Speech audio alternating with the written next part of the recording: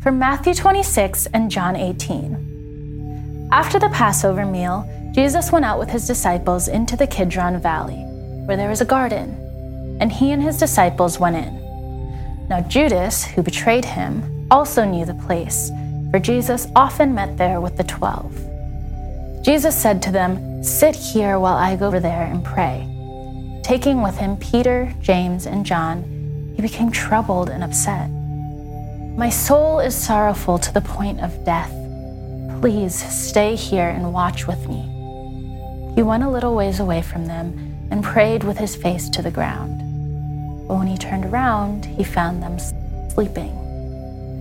Addressing Peter, he said, "Could you not watch with me even 1 hour? The spirit is willing, but the flesh is weak." This happened 2 more times. He prayed, they slept. And then his betrayer arrived. Jesus knows his friends are weary. One of them was so weary he gave up. Because Scripture tells us Judas knew this garden too. But he grew fatally weary of hoping, weary of following, weary of questions without answers and answers that weren't what he wanted. Judas has been in the garden. He'd been with Jesus more even than most people. But when his own strength, his own understanding was exhausted, he didn't ask Jesus to keep him awake. These drowsy friends are the same men who earlier in the evening asked, "Is it I, Lord?" when Jesus told them over dinner that one of them would betray him. Each of them knows his private weaknesses. Imagine nervousness in their voices. They know the holes in their hearts. It's for their own good that Jesus tells them not to sleep.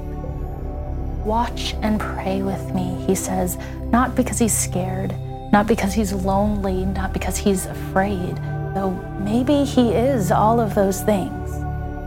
"Watch and pray," he says, so that you will not fall into temptation. Don't fall asleep. Don't give up. Stay with me. We know physical, mental exhaustion. Many of us have been pushed to the brink of it and beyond. Right now, picture the situations that exhaust you beyond what you can bear, and picture yourself in that garden as night falls down and your Savior prays his heart out for you, for us, for the sake of the world. The temptation will always be to give up, to close our eyes, close our hearts, and give in to the weariness. Instead of closing your eyes in that garden, raise them up. Listen to Psalm 121. "I lift my eyes to the hills. Where does my help come from?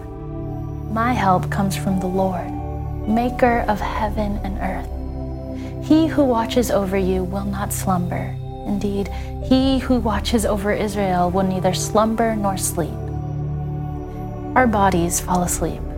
Our best plans let us down. There is only one who never sleeps and who can keep us awake. And he says to you what he has always said to those he loves. Don't fall asleep. Don't give up. Stay with me.